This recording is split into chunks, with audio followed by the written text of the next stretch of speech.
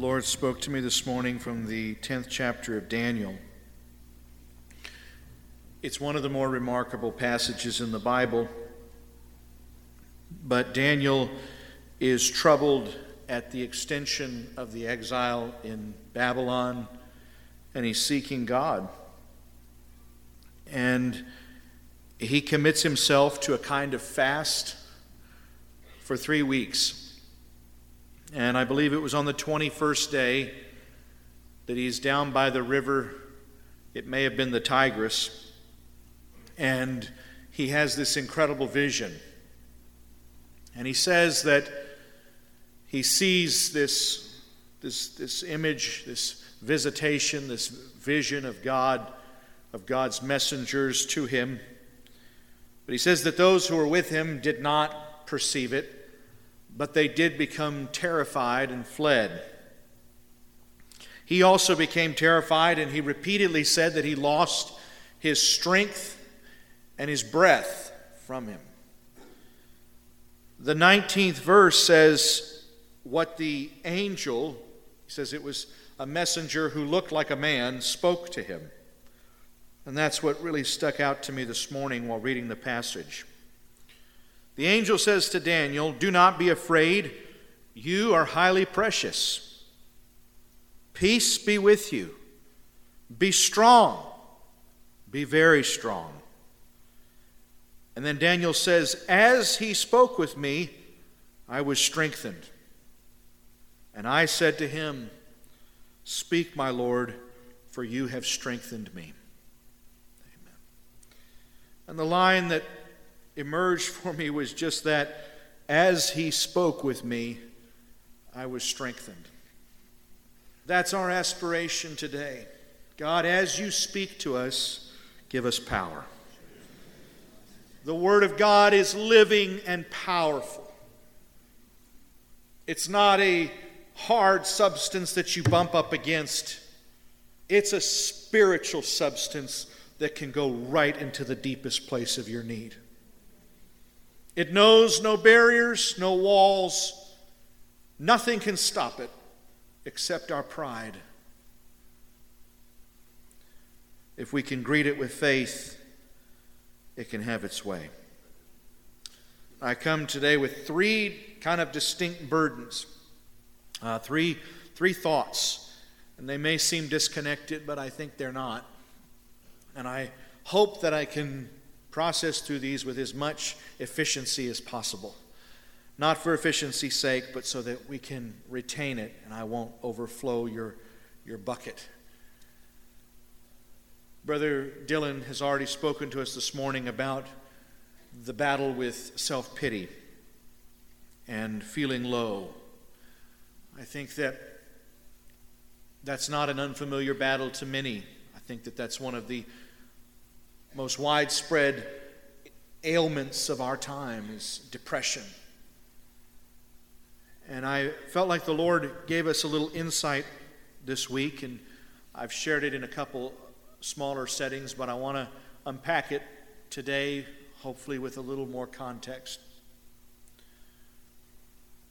Somebody said to me once that they didn't feel depressed until God made them more responsible. I'm paraphrasing. Prior to being responsible as an adolescent, they never felt this battle with feeling low, with feeling depressed, with feeling self-pity, however you want to call it. It's not always just self-pity. It can just be like a heavy weight on our shoulders. And I felt like that statement itself started to shine some light on the nature of the battle. I feel like a lot of times we sense that we have been given a task that is beyond our ability. And a sense of inability leads to a sense of depression or anxiety or anger. But it's an inability. It's a feeling that I'm being asked to do something that I lack the tools to do, that funnels me into this place of either depression, anger, or anxiety. And maybe it's anxiety, depression, or anger in that order. And I think whether you choose one of those last three is largely up to your personality. It's not really even a choice. It's just a manifestation of your genetic makeup. Some people feel cornered and incapacitated and they respond in anger. Others feel cornered and incapacitated and they respond in anxiety, and others respond in depression. But it's incapacity, it's perceived incapacity, that is almost always the antecedent to this battle. And that begs the question of, are we really incapacitated? And if so, then who's to blame? You know, there are scriptures that come to mind. My God shall provide all your needs according to his riches and store. I will never leave you or forsake you. Lo, I am with you always, even to the end of the age. I can do all things through Christ who gives me strength. Yea, though I walk through the valley of the shadow of death, I will fear no evil, because he's with me. You are with me. And these scriptures would seem to broadly promise that we don't have to feel cornered in our incapacities. Jesus said in John 15, apart from me, you can do nothing. But as I've already quoted, Paul said to the Philippians, I can do all things through Christ who gives me strength. What do we call this force in our lives that enables us, whether powerfully or subtly, loud or nuanced? What is this force at work in the church, at work in the believer's life that enables him? What do we call this force? Somebody said the Spirit, and others said grace. Well, it's called the Spirit of grace. Modern Christianity has turned grace into a license, a permit that exempts us from something important or dangerous. But the Bible speaks of grace as an enabling power, as the difference between incapacity and obedience. So we have scriptures like Paul saying, by the grace of God, I am what I am, and his grace toward me did not prove vain. What is the evidence that God's grace was not vain or useless in Paul's life? For I worked harder than you all, but it was not I, but the grace of God that was in me. This itself destroys the dichotomy between grace and works, showing that there are works that we do in our own strength, but then there are works we do by the grace of God. And that's really the only works that matter, the works which he has prepared beforehand, before the foundation of the world, that we should walk in. The works about which we can rightly say, it is not I. It is not I. Don't blame it on me. Don't credit me. It is not I. Those are the works wherein we have nothing to boast. Those are the works of grace, and grace works. It really works. I think of Joseph, and I'm going to come back to this in a little bit, but in Genesis 41:16, Joseph says, after he's been betrayed by his brothers and sold into slavery and betrayed again and consigned to prison and betrayed again and forgotten by those whom he helped in prison, at last his grand opportunity, he stands before Pharaoh, and his gifts have made room for him. There's a dream that only he can interpret. So Pharaoh meets Joseph after he's had a shave and a haircut and a bath, and he says, I've heard that you can do great things. My paraphrase. And Joseph responds in verse 16 of 41. He says, I myself can do nothing. That's what he's learned over approximately 13 years of betrayal, neglect, anguish, privation, isolation, hardship, and crisis. He says, I myself can do nothing. but God will give Pharaoh a sound answer. Paul says to the Corinthians in the 3rd chapter of his first epistle, by the grace that God has given me, I laid a foundation as an expert builder. Paul calls himself an expert builder, but it's all predicated on this movement, this unction, this enabling, empowering grace. What's the first time the word grace appears in the Bible that I'm aware of, or that it is translated into English, is in Genesis. It's talking about the condition of the world. It's full of violence. Every man does what is right in his own eyes, and the Lord looks on the earth and is sorry that he made man, right? Genesis 6. He says, because man's whole motivation is only toward evil. But then there's this change, there's this pivot. All of history hinges on this one phrase, and it says, but Noah found grace in the eyes of the Lord. He didn't sit back and said, honey, I got grace. Let's go back to sleep. He said, I got grace. Let's build an ark. I got grace. Let's keep at it for 120 years if that's what it takes. But I have found grace in the eyes of the Lord. Salvation is afoot. So grace is a powerful thing. Paul says to Timothy, I thank Jesus Christ our Lord who has given me strength.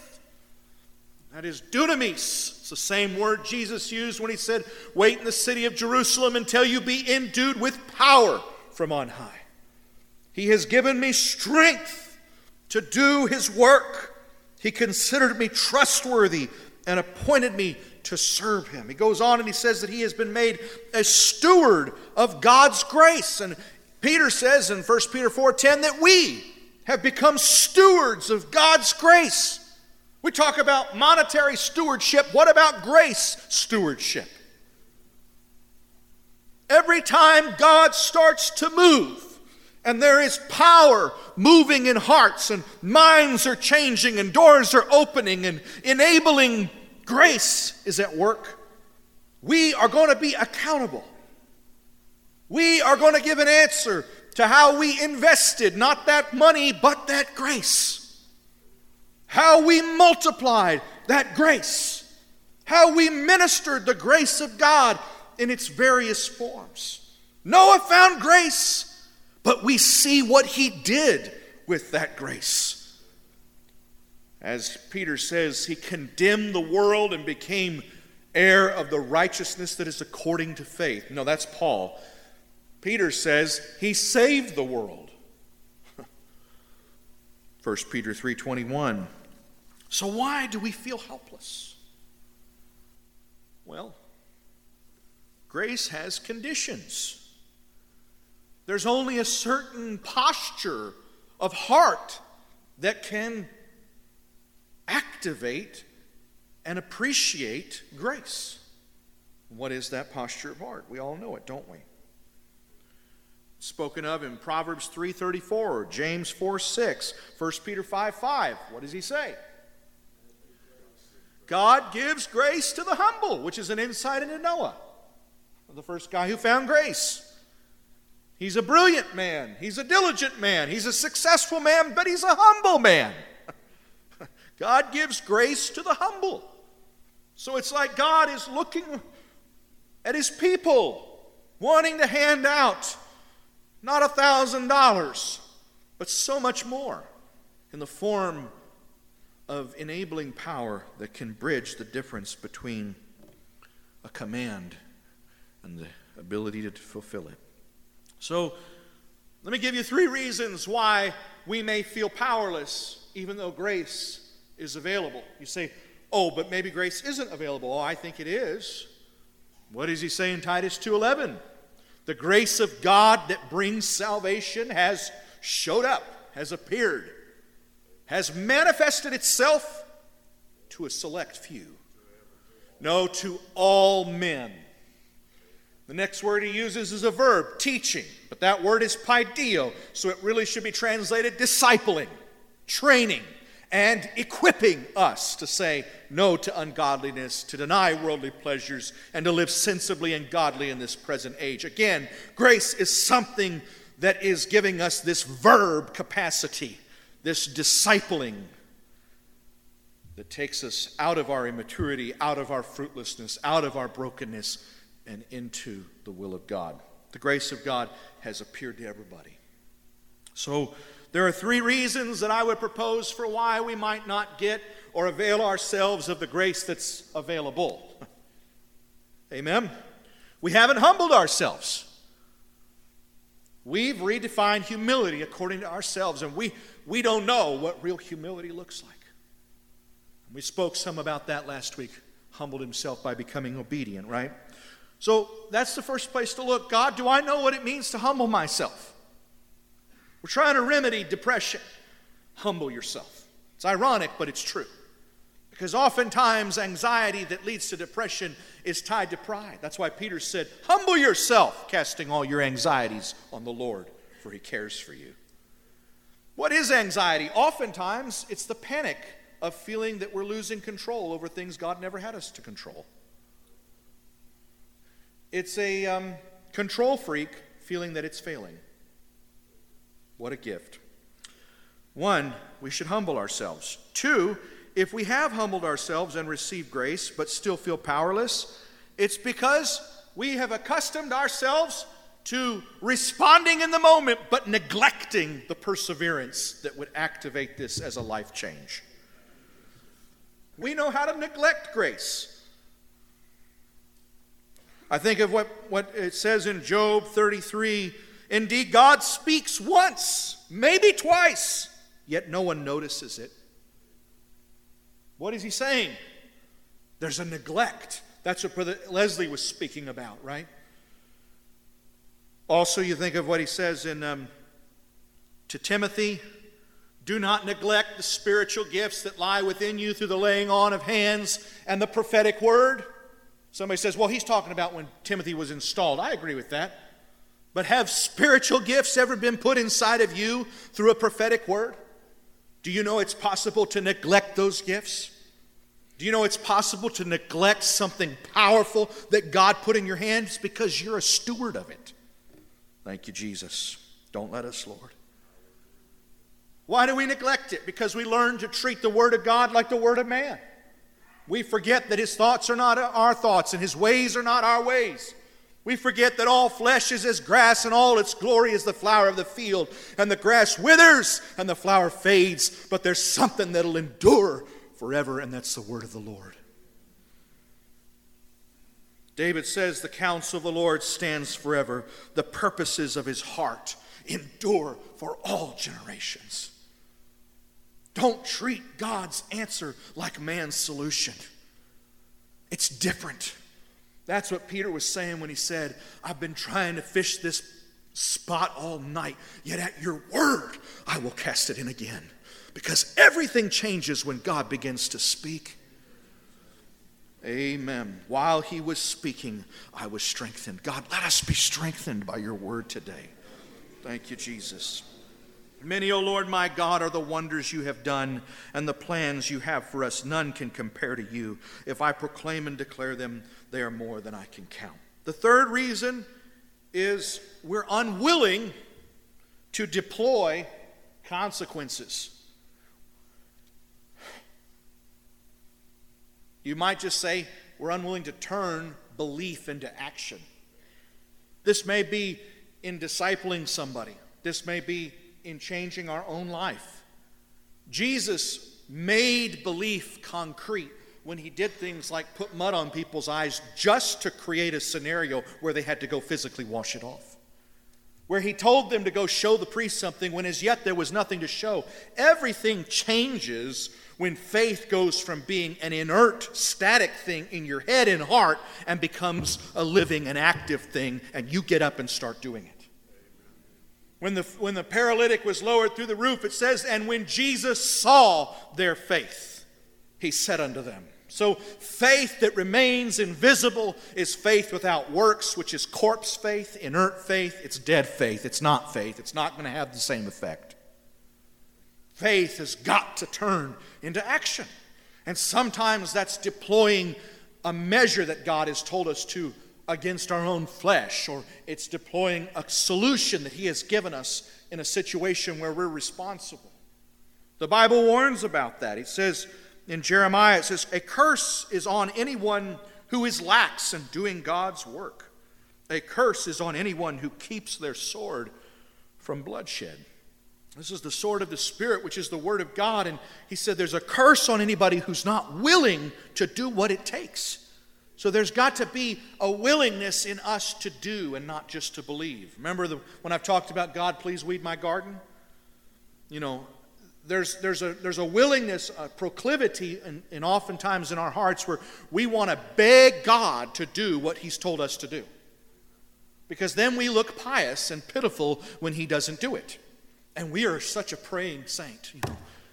But you can say, God, please love my wife, and He's not going to love her for you. You're going to need to get up and love her. God, please train my children. Oh, I just trust you, Jesus, to train my children. It's not going to happen. That's like saying, God, please weed my garden. There are things that you still have to do. He's going to give you the unction. He's going to give you the enablement, but you got to get up and do it. And Scripture shows us that oftentimes we don't even feel the empowerment until we set in motion the obedience. We have to start obeying before we have the power to do what we're attempting. It says that when Saul turned to go, God gave him a new heart. It says that when the priests put their foot in the waters parted. Jesus told the paralytic, get up and walk, and the very nature of his condition is he couldn't get up, much less walk. But in obeying the impossible, that's how we start to avail ourselves of the grace that is waiting for those who would humble themselves by becoming obedient in this manner. Strengthen us, Lord, with your word. Strengthen us with your word. Change us, Lord. Rearrange our thinking. Break down old barriers and strongholds in Jesus' name. So God does not reap where He has not sown, and He does not gather where He scatters no seed. If He's reaching for something, it's only the multiplication of what He's already given. If He's wanting some fruit, He's only looking to make sure you're a steward of the seeds He's planted. Powerlessness is something we need to take responsibility for, not feel pitiful about. God, forgive me for being powerless. God, forgive me for the 3 ways that I have made myself powerless. My unwillingness to humble myself. My proclivity to treat your solutions as man's solutions. And my unwillingness to turn my faith into action. Paul says, I ask that out of the riches of God's glory, He may strengthen you with power through His Spirit in your inner being. God, strengthen us with power through your Spirit in our inner man. The weakness is inside of us. The weakness is a faithlessness. A faithless man becomes a depressed man or an angry man because he's thrashing against demands that God has placed that he thinks he cannot fulfill. Paul also said, we also pray that you will be strengthened with all His glorious power, so you will have all the endurance and patience you need. May you be filled with joy. But now here's pivot 1. What is the power? What does it feel like? What does it sound like? What does it look like? What is the power that God is giving us? In Luke 10, He says, behold, I give you authority over all the power of the evil one. Isn't that the grace we're seeking? But what is that like? How do I know I'm moving in the power of God and not merely the bravado or the make-believe or the strength of man? The flesh profits nothing. Is this the strength of man that I'm moving in? I speak to fathers and leaders, and how do we know? There's more than one kind of power in the world, isn't there? There's more than one kind of authority in the world, isn't there? Oftentimes I see fathers who who confuse the kind of authority that God has and would give them. And because they don't see that their command flows from relationship, they start thinking their command flows from their own strength. Why do I say that their command flows from relationship? In the podcast yesterday, I said that fatherhood has three things that most define it: to lead or command, to provide, and to love. But what is the scripture that ties command to relationship? What did the Lord say about Abraham? Abraham, have I known? That's a relationship. Why? That he might command his children after him in righteousness. So the correct kind of authority, the correct kind of consequences and training and discipleship has got to come from a relationship with God. Abraham might be able to command his children if he's got this relationship. But the authority does not reside in him by virtue of the fact of his masculinity. The authority rests upon him by virtue of the fact that he is connected with the one from whom all wisdom and truth and love flow. The wrong kind of authority is backed by force, and the correct kind of authority is backed by the compulsion of truth and love alone. So the wrong kind of authority is secretly intimidated, faithless. God's asked me to be a father, but how do I do this? It doesn't go to that lower place. It doesn't say with Paul, I was with you in weakness, in fear and much trembling, so that your faith wouldn't rest in man, but in the power of God.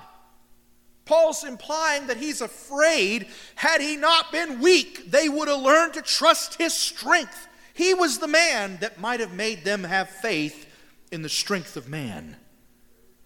But he abdicated that place and took a lowly place so that their faith would rest in the power of God, who gives life to the dead and calls those things that are not as though they were.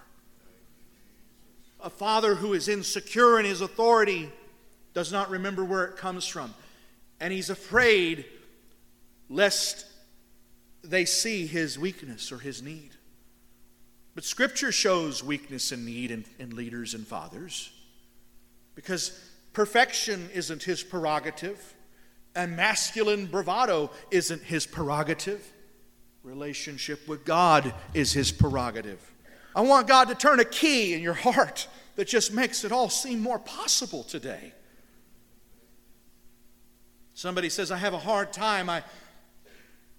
When I contemplate having a conversation with someone under me, I feel this tenderness and I feel this love, and I imagine how the conversation will go. But when I actually sit down, I find it very hard even to open my heart. I just feel aggravated. That's because your flesh is competing with their flesh. Your he-man is competing with their he-man. And you don't understand where your strength and authority comes from. You've got to lay down that counterfeit authority that is rooted in insecurity. That counterfeit authority is time's fool, not just love. But that kind of authority is going to be proven to be time's fool. Age is going to diminish and shrink that authority. But the authority of the King of Kings and Lord of Lords started it all out by hanging naked on a cross just after wrapping a towel around his waist and washing their feet. Don't be afraid to face the fact of your inferiority complex, because you can repent of your pride. You can view God's word differently. You can activate your faith, and you can see grace start to accomplish what man in all his plans and strength has utterly failed at. Ungodly authority postures. It strikes tones, and it has violent or brash things to say, because secretly it's terrified.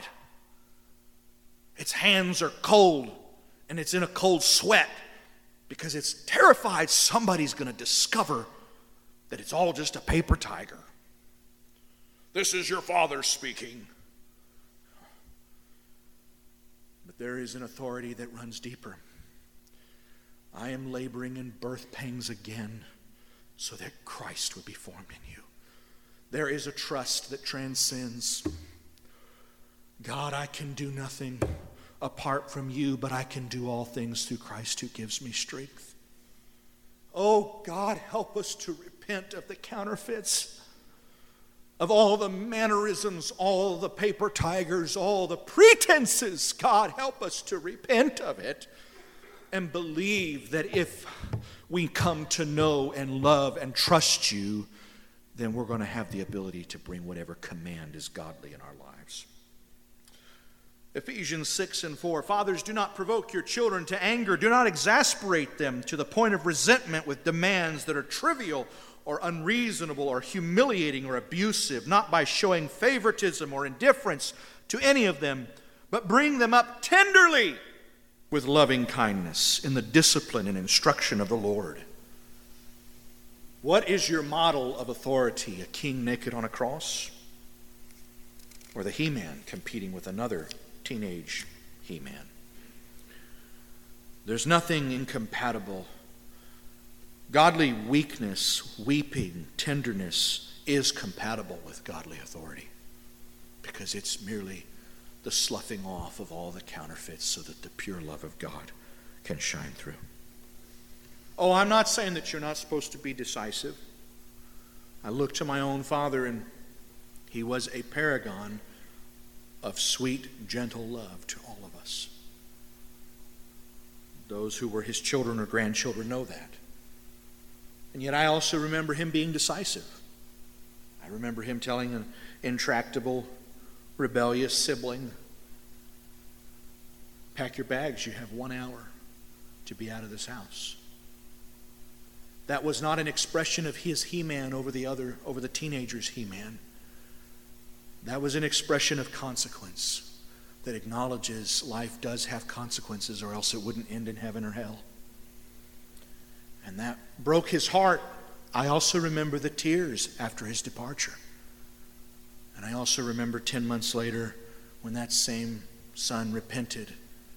He came to the back door at midnight, and on the back door was a yellow sticky note with a greeting from Dad. I'm so glad you're home. I love you so much, son. You've made me so proud. And he opened the door, and right in front of him on the hall wall was 2 more sticky notes. And he turned, and all the way down the hall was more sticky notes. And on the door to his bedroom, more notes. You're going to make it this time. You honored God.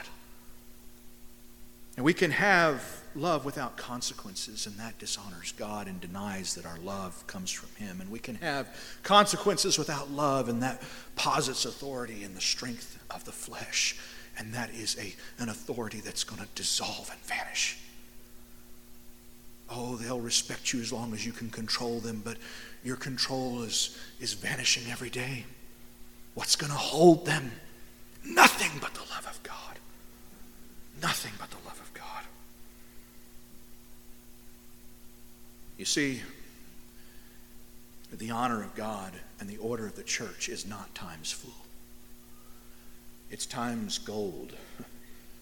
It doesn't fail with time. It doesn't break apart. It doesn't dissolve. If that were the case, then Jacob would have been most powerful and influential when he was just deceiving and conniving and relying on his own flesh to get his promise.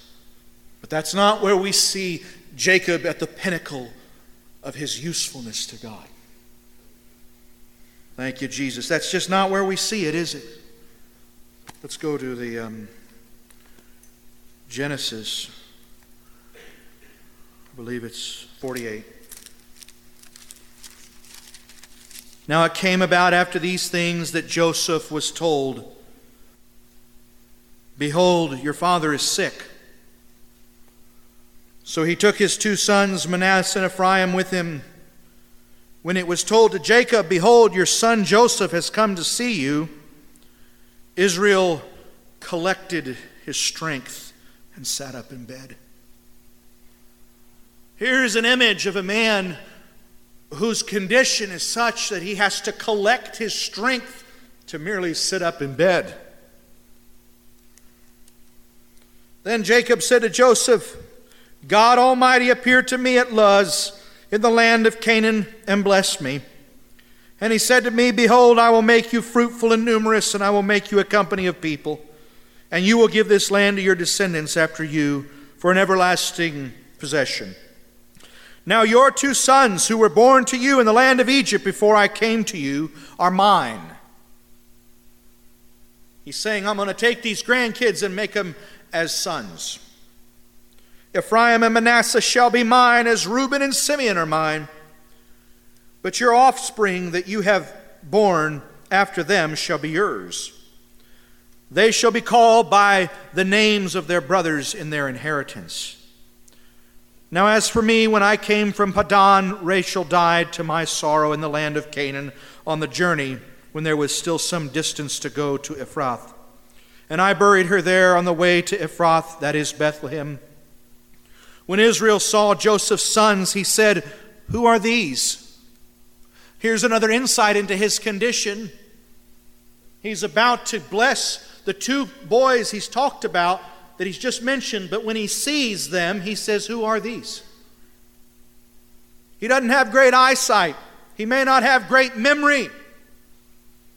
You live in a culture where honor is according to function. But that's not the culture of the Bible. That was a culture where the order was according to honor. And that's the culture that we have here.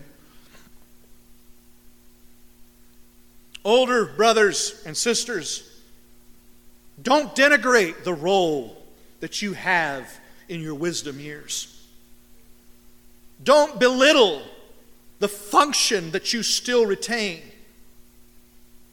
Yes, there was a time when you were raising children, and now you have grandchildren, spiritual or otherwise. Ask Brother Abraham, my other siblings. We discipline our own children. We are responsible for their behavior. But ask them how they honor my dad and mother. Was that honor less? No, it was greater. So God may be bringing adjustments, but it's an adjustment to disentangle you to a greater purpose, to a greater role than you've ever fulfilled yet. My dad pulled back from management of the church in 2003, and that was an increasing thing throughout his sunset years until he was bedridden. But as his management diminished, did his honor diminish? Did his influence diminish? Did the grace of God coming through him diminish? Oh, to the opposite. When I am weak, then I am strong. There was a pure form of strength that was to be offered that could not have been offered in those earlier times. So that sloughing off that begins with all of us now as we have our first children or we take our first steps into leadership, that sloughing off of all the crutches of He-Man images and the strength of man, that just continues. But it's not to destroy the authority and the honor that God gave to you. It's to destroy everything that prevents it, everything that pollutes it, so that the pure wisdom and light of God's word can shine brighter through you. David says, I was young, but I am old now. Where does he say that? So I'm not going to write any more psalms? No, he says that right in the middle of his greatest works. We don't know what he did when he was young, but what he did when he was old is write a book in the Bible, in large part. The influence that my father played with our children. Ask Helen where she would be without that. Or ask Blair Joel. Okay, it wasn't the same as what their dads were playing in their life. But don't diminish it. We won't survive as an alternative culture without it. Wisdom is with the aged, and understanding with length of years. We will rise before the gray head and call them blessed. Jacob goes on and he blesses Joseph's sons, and he places his hands like this, so that his right hand is on the younger and his left on the older. And again, Joseph is aware of his father's condition. He doesn't even know who the grandkids are without Joseph telling him. So it says that Joseph grasped the hands of Jacob to switch them back and said, "No, my father." But his father said, "I know. And I will do it this way." The blessing that shaped the rest of history was given by a man who had to gather his strength to even sit up in bed. The blessing that opened the door and paved the way for the righteous from then until now, including the Exodus and the coming of Messiah, was spoken by a man who didn't recognize his grandsons when they walked in the room. We do not dishonor you. We see a role that you play now that is greater than any you've played yet. We see a strength being perfected, not of the flesh, but of God. And when Jacob was done, it said he lifted his legs into the bed and breathed his last and was gathered to his fathers, to his people. I hope you see the theme that I'm still continuing here. I just want to read a couple scriptures. Psalm 71, "Do not discard me in my old age, and do not forsake me when my strength fails." Your strength is not what cleaves you to the side of Jesus. It is your faith. And as your strength diminishes, your faith increases. Let it be. "When I am old and gray, do not forsake me, O God, until I proclaim your power to the next generation, your might to all who are to come." Building buildings. Oh, that's been done by evil men. Executive organization. Oh, that's accomplished by those who've never met Christ. Leading. Oh, that's been done by generals, both to destroy and to deliver. But becoming a conduit of grace, proclaiming your wisdom to the next generation, that can only be done by those who will be weak in the flesh so that they might be strong in the spirit. Don't discard me when I'm old until I proclaim. That's the role that God's called you to. And that's the role we honor you for as watchmen, as seers. I know, and my siblings can say the same. My parents see things in our children and in our parenting that we don't see. Well, it's the same in the church. Sometimes our children would just go and sit with them and talk with them. What would they ever trade for those conversations with Granddaddy? Your role is not in what you do, it's who you are. Your role is not in what you do that everybody else can do. It's in the grace that you give. It's in the wisdom that you transmit. When I am old and gray, do not forsake me, Lord, until I proclaim your power to the next generation. Third generation brothers and sisters, connect with the older brothers. If you don't have a grandparent in the church, find one. And if you don't have a grandson in the church, you've got hundreds. Proclaim what nothing else can proclaim. Proclaim the wisdom, proclaim the truth, proclaim the grace. refined through your years. Are we depressed? If we are, then it's because we think we're powerless. But God's given us the power to turn that around, because His grace has appeared to all of us, not to give us the power of a he-man, but to give us the power of a servant who hung naked upon a cross and wasn't afraid to show his weakness. And don't be afraid to let that weakness refine that power as you get older. And don't let the devil lie to you and say you're forsaken and neglected and forgotten and you don't have a role anymore. Your role is pure, more valuable and precious than it's ever been. Does somebody have faith getting through to you? Is God's word overcoming some barriers and sharpening some blurry things and bringing resolution in both sense of the word? As you spoke to me, Daniel said, I was strengthened. Can we be strengthened? Are we strengthened? God doesn't want you to be a functionary in His kingdom. He wants you to be a son.